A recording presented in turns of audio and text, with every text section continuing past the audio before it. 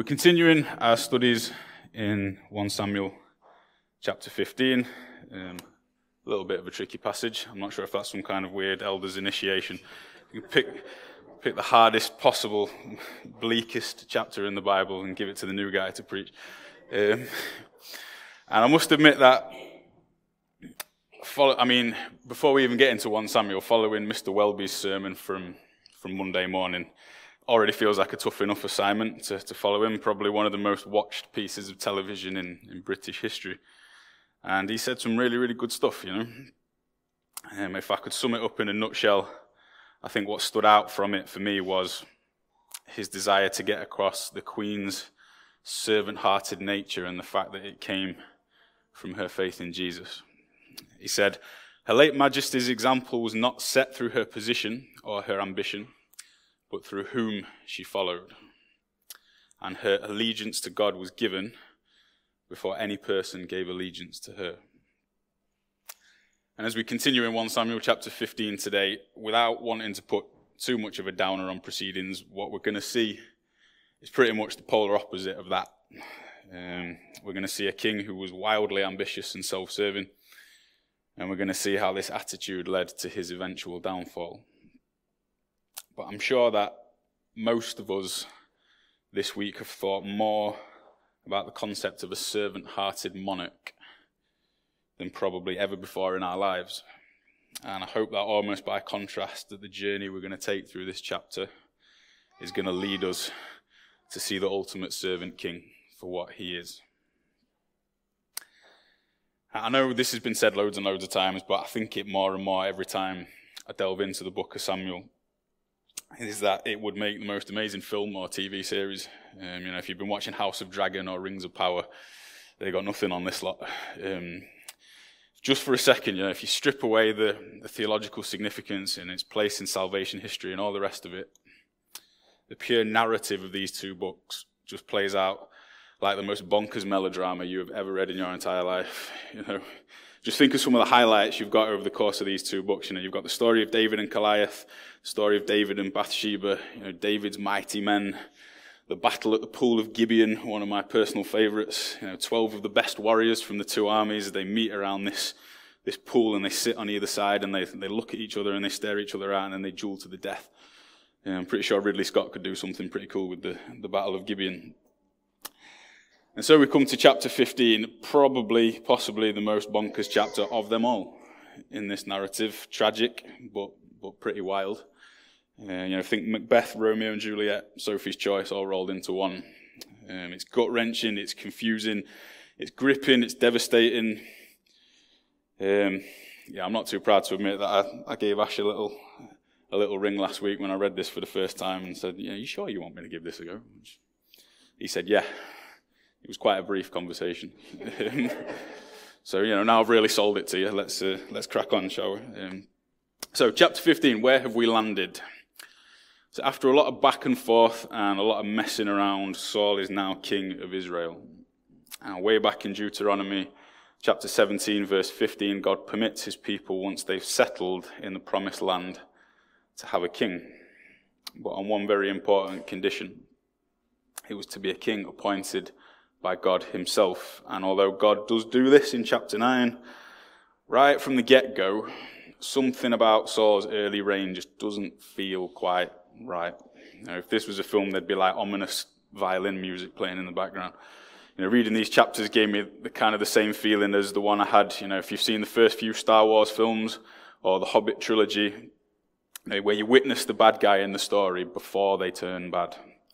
And you slowly see how it all goes wrong. You see Anakin Skywalker before he becomes Darth Vader, or Saruman the White before he turns evil and allies himself with Sauron. It's all going to go wrong. And you pick up on these subtle little hints throughout the story of what's to come. Similarly here, we get these strange little hints of impending disaster when we read about Saul's early reign.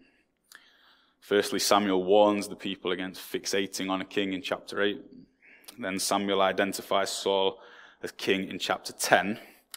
And when he tries to find him to plonk the crown on his head, he runs off and hides in a pile of luggage. The story takes an unexpected swerve towards slapstick comedy just for a brief moment. And just before this, when Samuel's making his announcement at the coronation, effectively, he basically tells the people that he's making a king despite himself, as the people's desire for a king is tantamount to rejection of God. It's the weirdest coronation ceremony you've ever seen in your life. If you can imagine, when we get King Charles's coronation, whenever that's going to be, and just before it, if you can imagine, Justin Welby or whoever it is goes to put the crown on his head, he turns around on live television with the world watching and denounces the king in front of everybody. That is essentially what you've got in this story. But things do go well initially. Saul, he wins battles, he prophesies, he shows mercy to his defeated enemies, but it never ever feels quite right, particularly for Samuel. And by the time we get to chapter 15, we see Saul after he's gone full bad guy. The veneer has been stripped. He's got on his black cloak and his Darth Vader mask, if you like. Subheading in my Bible reads, "The Lord rejects Saul." His chance has come and gone, and we're going to see him for what he is. So let's dive back in and look at this chapter in a bit more detail. I've called my first point the elephant in the room. Might be something of an understatement. I think it's more like somebody murdered the elephant in the room, to be honest. So this story is going to unfold against the backdrop of a military campaign by Israel against the people known as the Amalekites.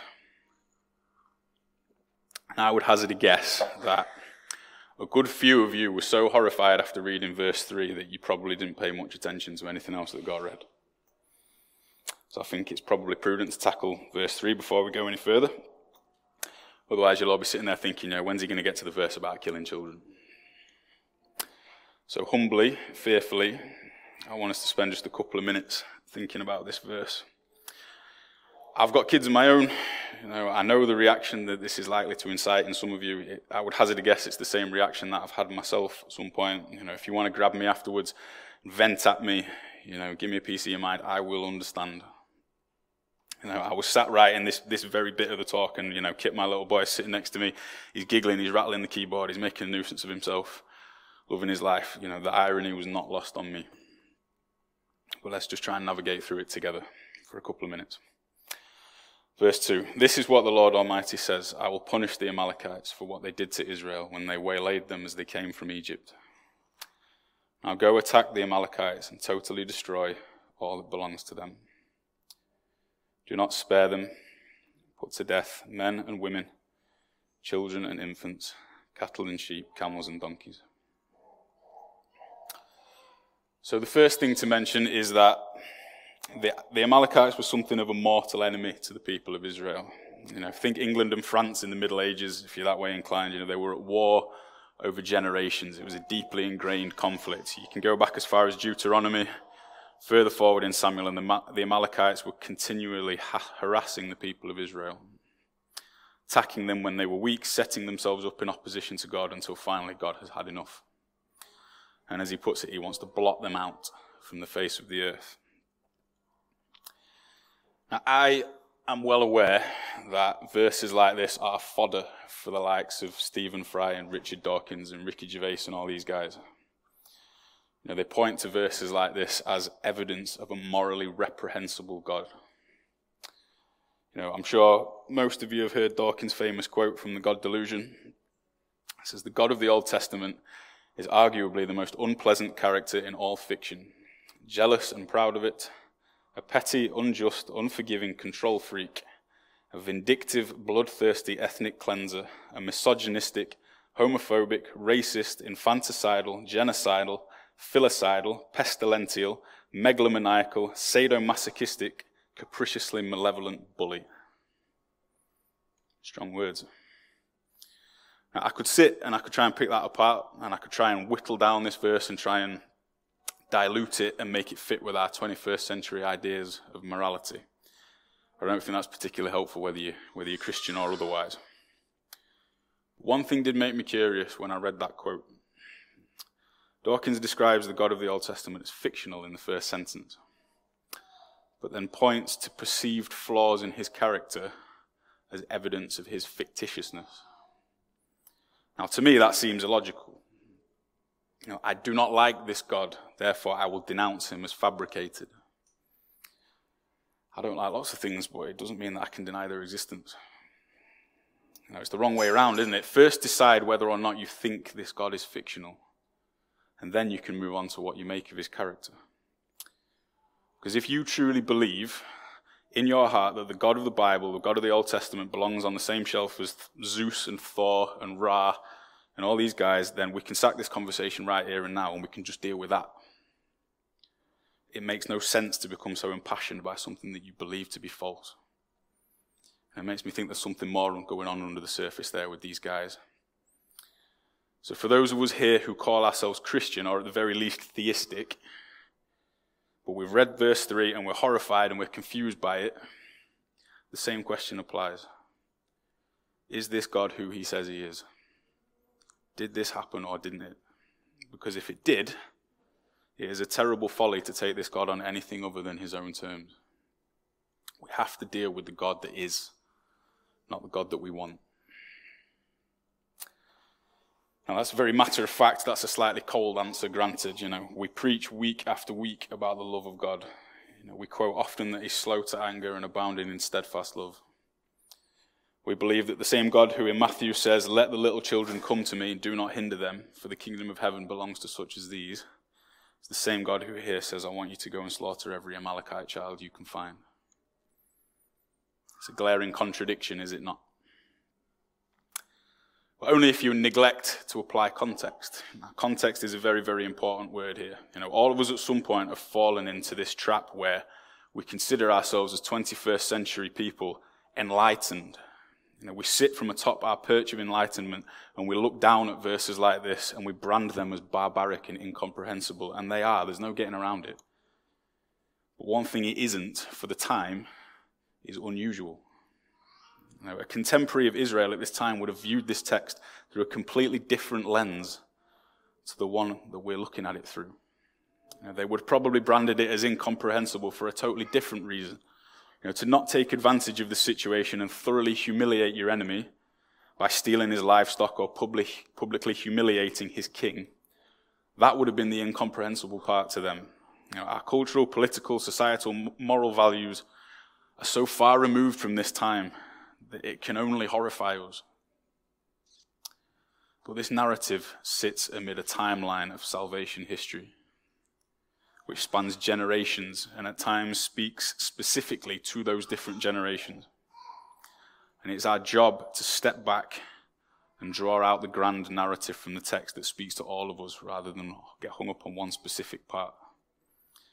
The best way I could think to sum it up was it's a bit like archaeology.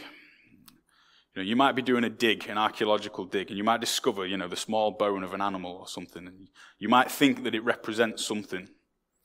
But then you continue to brush away, and the fossil gets bigger and bigger and bigger until eventually your perception, once you see the full picture, is totally different from how you viewed it at first. I know it doesn't seem like it at the moment, but we are journeying towards a message of hope and restoration, which will eventually be uncovered and reveal itself in its full glory. So what did the Amalekites do to garner this reaction from God? Well, probably a number of things. They were a bloodthirsty people. They inflicted centuries worth of horror and bloodshed on men, women, and children alike. But I think the most simple explanation comes in Deuteronomy 25, verse 18, when God is describing an incident where they attacked the Israelites as they came out of slavery centuries before. And he quite simply says, they did not fear God. They saw everything that God had done for his people. They must have heard about the crossing of the Red Sea and the plagues and all the rest of it, and despite this, they showed utter contempt towards God. They believed his power to be negligible, and they considered their own might as superior. Common way of thinking at the time, my God displays his power through military might, so if we beat you, my God's better than your God. I said earlier, it's the worst kind of folly to take this God for anything other than what he is. And this is what the Amalekites found out to their ultimate cost. True to his word, God was slow to anger. He waited centuries which were no doubt filled with more attacks, more bloodshed, until God said no more.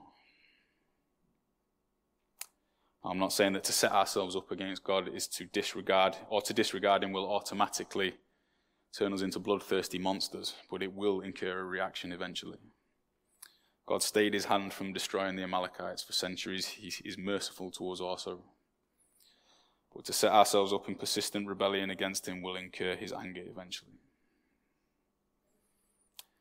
But, point number 2, there is a certain irony going on here that can't be lost on us. God dispenses justice against the Amalekites because they set themselves up as his enemies and refuse to fear him.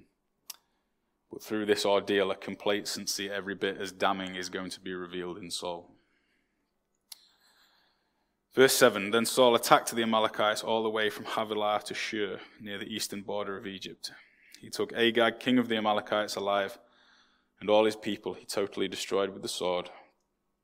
But Saul and the army spared Agag and the best of the sheep and cattle, the fat calves and lambs, everything that was good. These they were unwilling to destroy completely, but everything that was despised and weak they totally destroyed. And the word of the Lord came to Samuel, I regret that I have made Saul king because he has turned away from me and has not carried out my instructions. Samuel was angry, and he cried out to the Lord all night. So Saul, in a weird way, shows mercy here. He spares the Kenites in verse 6. And as I've touched on already, instead of killing everything that he can see, he saves some animals and he takes the king alive. Big deal, you might think. Weighed against the slaughter that's been committed, sparing a few sheep and a king might have been considered something of a kindness. But then we get to verse 12. Early in the morning, Samuel got up and went to meet Saul, but he was told Saul has gone to Carmel. There he has set up a monument in his own honor and has turned and gone down to Gilgal. Now we're getting down to it. This is the point where the true antagonist in Saul is revealed for me. He sets up a monument in his own honor. I love the way that my ESV study notes describe this verse.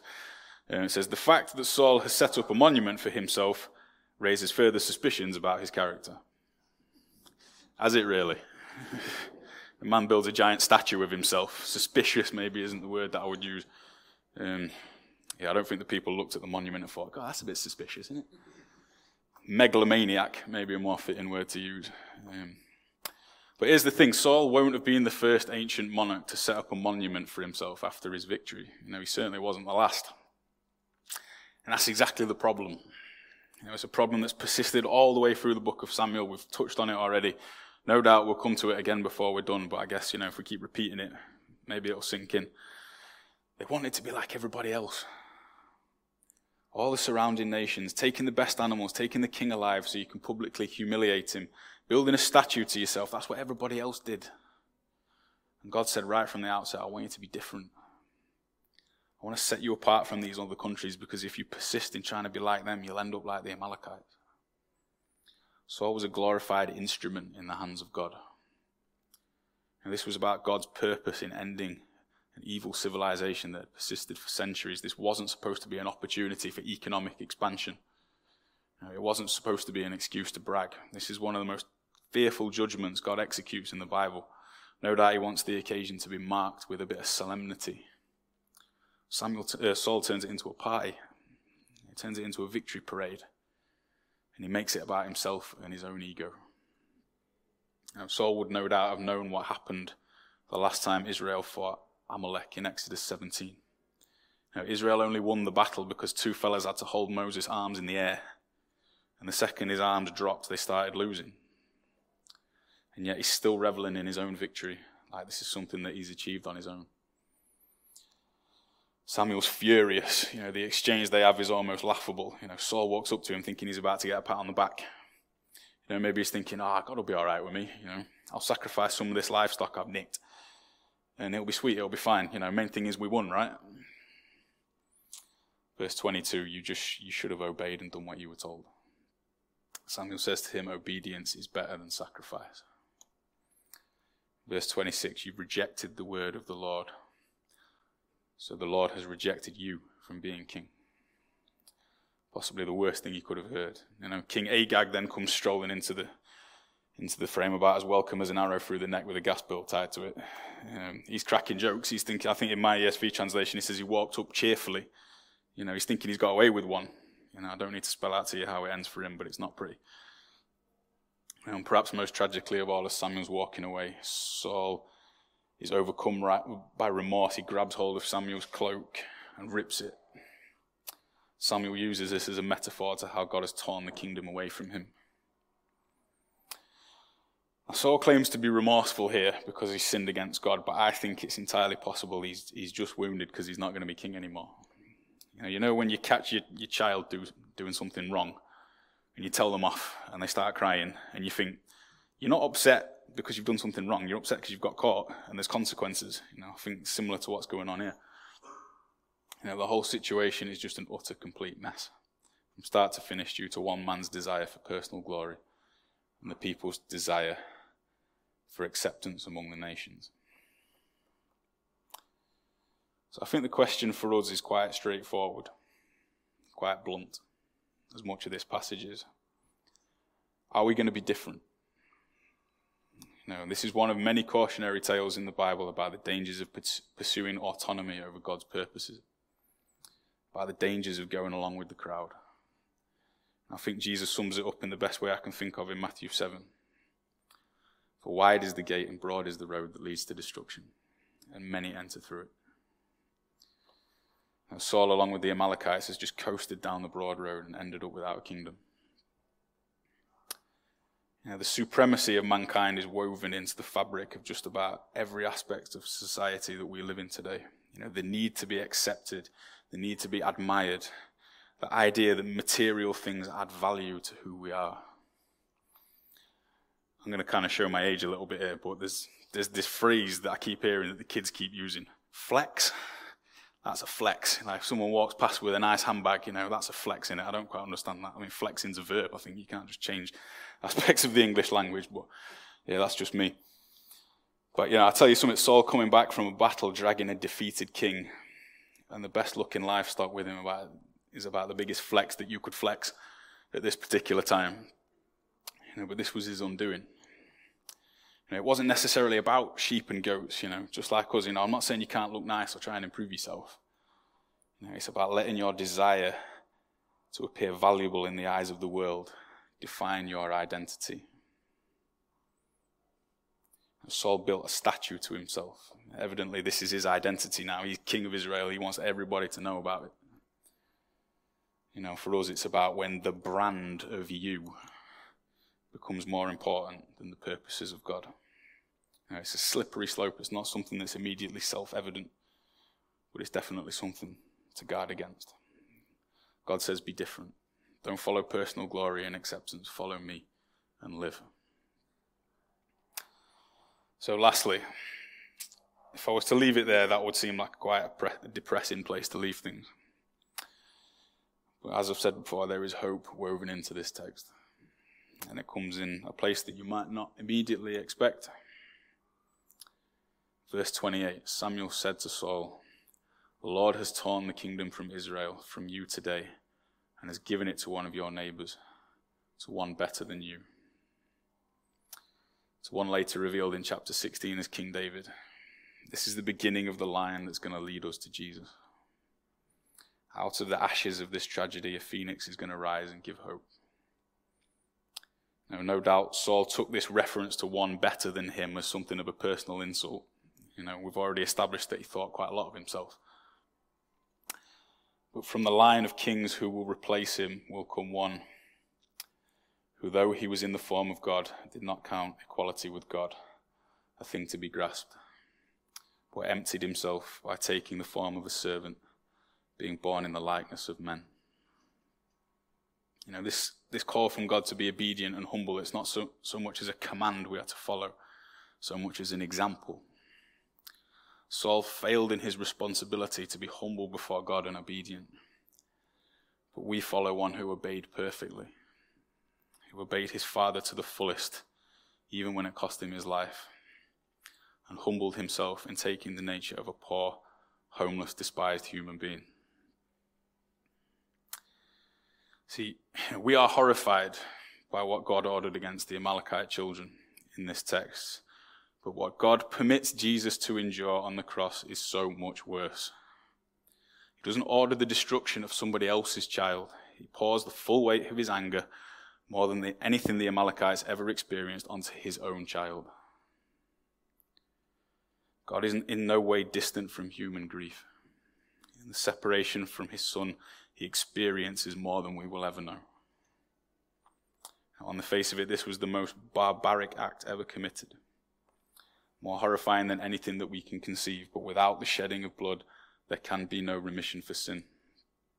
By his wounds we are healed. Now, paradoxically, this act alone can bring us peace and restoration with God.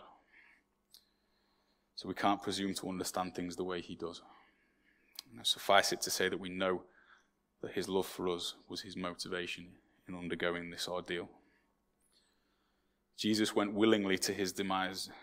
Jesus' humility and obedience gives us far more than just an example to follow.